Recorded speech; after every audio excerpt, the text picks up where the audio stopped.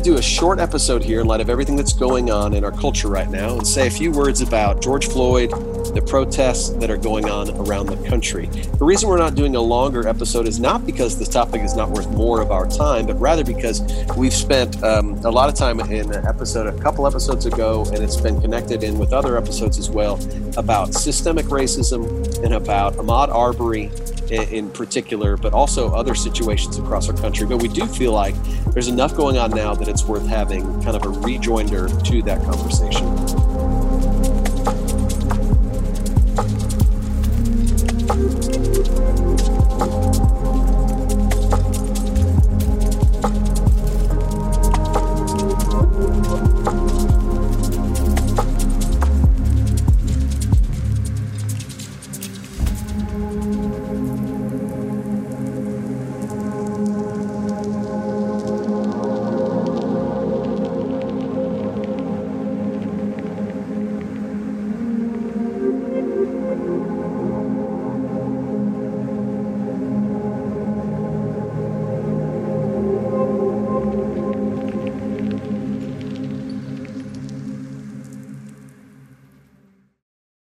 All right, before we jump into this all together, for those who maybe are listening to this podcast a while from now, maybe somebody's tuning into this a year from now and they're like, wait, remind me what happened. Or for the people who are living in a cave somewhere in the middle of nowhere who have not heard anything. Elizabeth, can you give us a quick summary? Who is George Floyd and what happened to him? George Floyd is an African-American man, and he was I would say arrested by the police for an altercation at a corner store.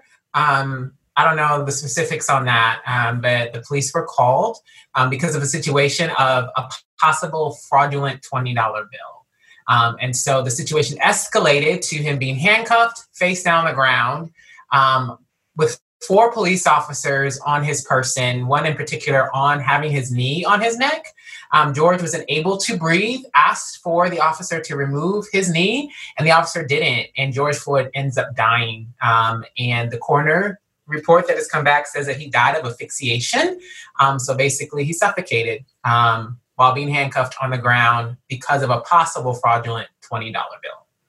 Yeah, so for 8 minutes and 46 seconds, this police officer sat on his back, pushed on his neck, and was the cause of this man's death. And at the same time, there's bystanders there who are begging the police officers to get off the man. George Floyd pleaded for mercy until eventually his body is completely limp. And so part of the outrage is why are you feeling like you have to restrain a man who's literally no longer conscious?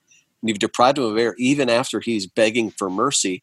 And so in response to that, Adam, what has been some of the response that we've seen publicly going on in the last couple of weeks since that incident? Yeah, I mean, I would call it outrage, both moral and otherwise, probably. But, initially the response was, I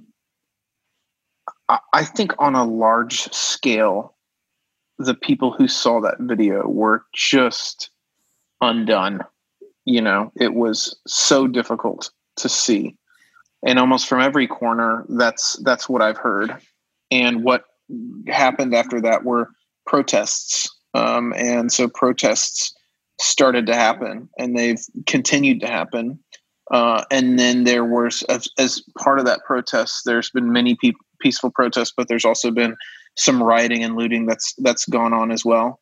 And then you've seen a government response that has now seen in many states, National Guard has come in and they've imposed curfews in some major cities around the country.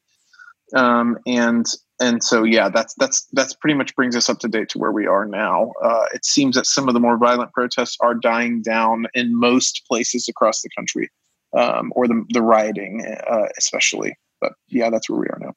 Yeah. And it's been every night, and mostly in major cities, but certainly not exclusively in major cities. Even we talked about before this that there's been suburban protests. There's been examples of people all across the country feeling the opportunity has come right now. And, we probably don't have time to talk about this tonight, but I am a little bit fascinated by the connection between what has happened the last couple of months in quarantine, where everybody is alone, and then so many people have lost their jobs. There's a sense of desperation, and how that maybe has, you could say, exasperated or made things worse, or you could also say provided an opportunity for something to become a broadly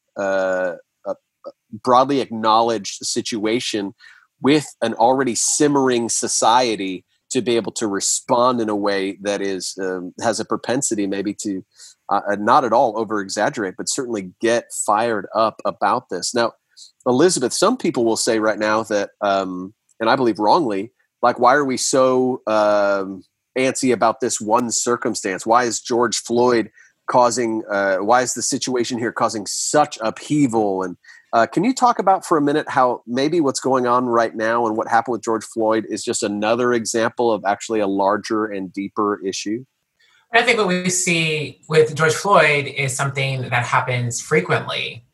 You have Ahmaud Arbery, you have even the situation with Christian Cooper. And so it didn't escalate. Christian Cooper, thank God, is still alive. But you see this situation in which African-American men and African-American women, and I even want to extend it to men and women of all Black and brown men and women, our Asian and Latino brothers and sisters in different varying degrees. What we see now is a focus on our Black brothers and sisters, but it just is police brutality. It is something that has happened again and again and again. For those of you around, 2014 was Ferguson because of Mike Brown. And so you see uprising because the community wants to have a voice for what's happening. So George Floyd is just one of thousands of people who have experienced violence against their person that was racially motivated. Yeah. And it's not a isolated incident. Exactly to your point. This is not the only time something like this has happened. As somebody said this week, it's not that racism has increased. It's that exposure via social media and being able to record it has changed over the last few years. But in some ways, what we are experiencing is an access to a violence that has been around since the inception of our country.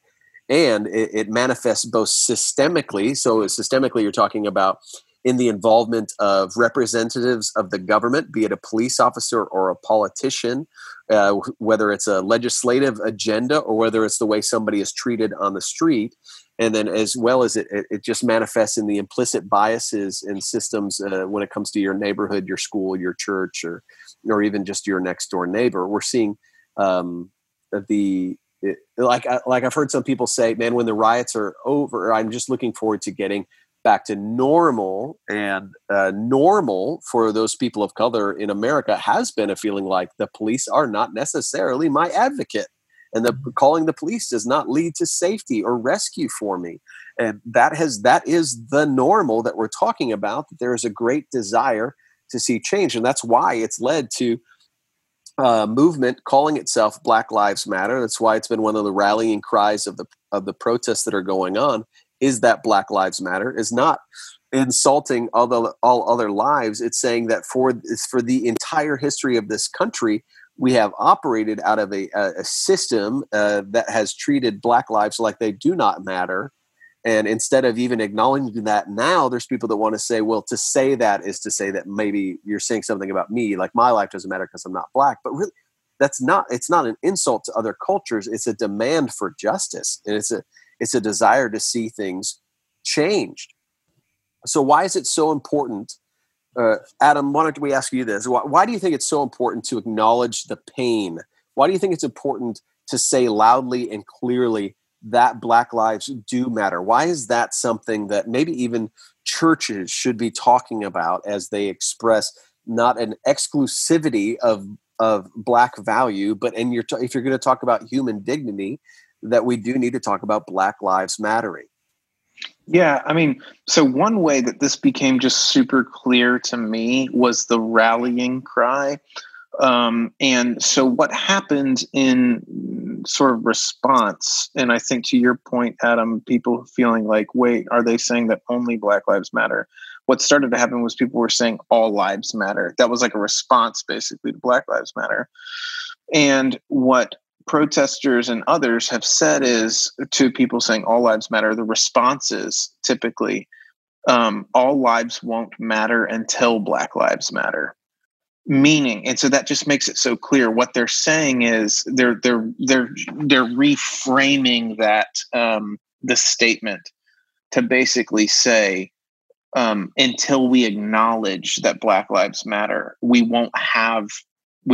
can't with a straight face say that all lives matter. Here's my point in that. My point in that is to say, it's important to acknowledge the pain because the pain is real, right? And so when you're talking about, why is it important for us to look across at somebody who's weeping and weep with them, as the Bible would tell us to do? Because if you don't, what you do is you dismiss and almost dehumanize somebody who's looking at you with tired eyes, and they're hurting, and they're experiencing a deep anguish.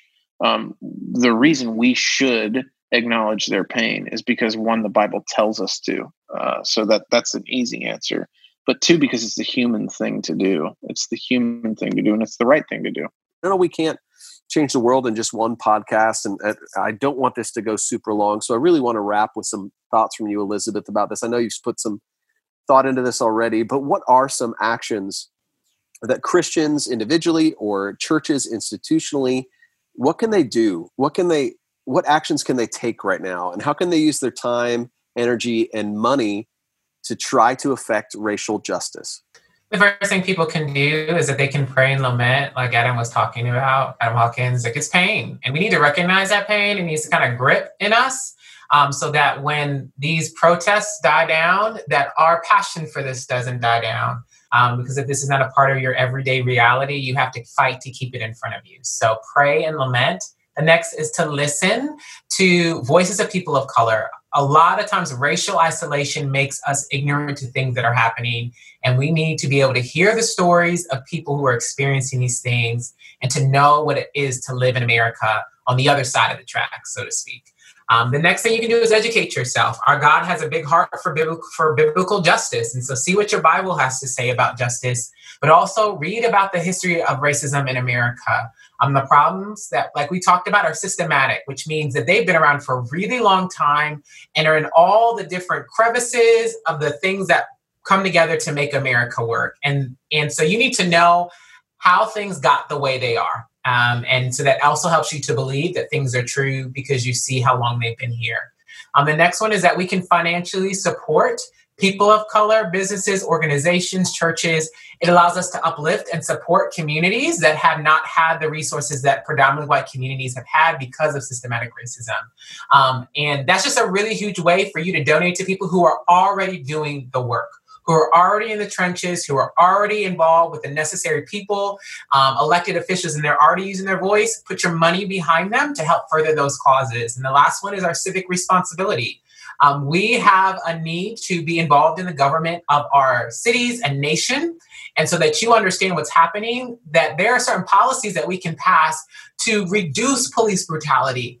With as de-escalation, some of you might have heard of body cams. There are things that our officials can do and that you can call, you can write, you can email your elected officials and tell them how you feel to advocate on behalf of the marginalized and the oppressed. Thank you, Elizabeth. Your voice on so many of our topics is so good, but particularly on this, you can tell that you have thought about how to Christianly respond in the midst of something that is so difficult.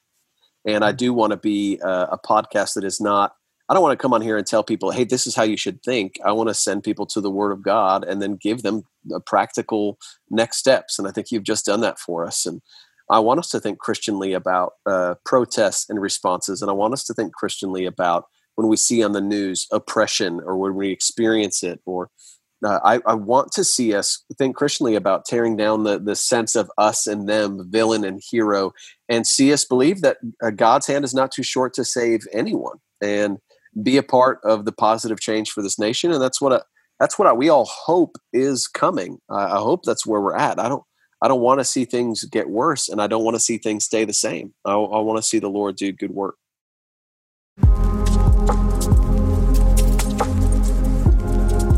Well, Well, thank you for listening to Culture Matters. Today's episode was recorded and mixed by Chris Starrett and produced by David Rourke. If you like what you heard, please give us a great review wherever you listen to the podcast. You can follow us on Instagram and support our Patreon page at patron.podbean.com/culturematters. Thank you and God bless.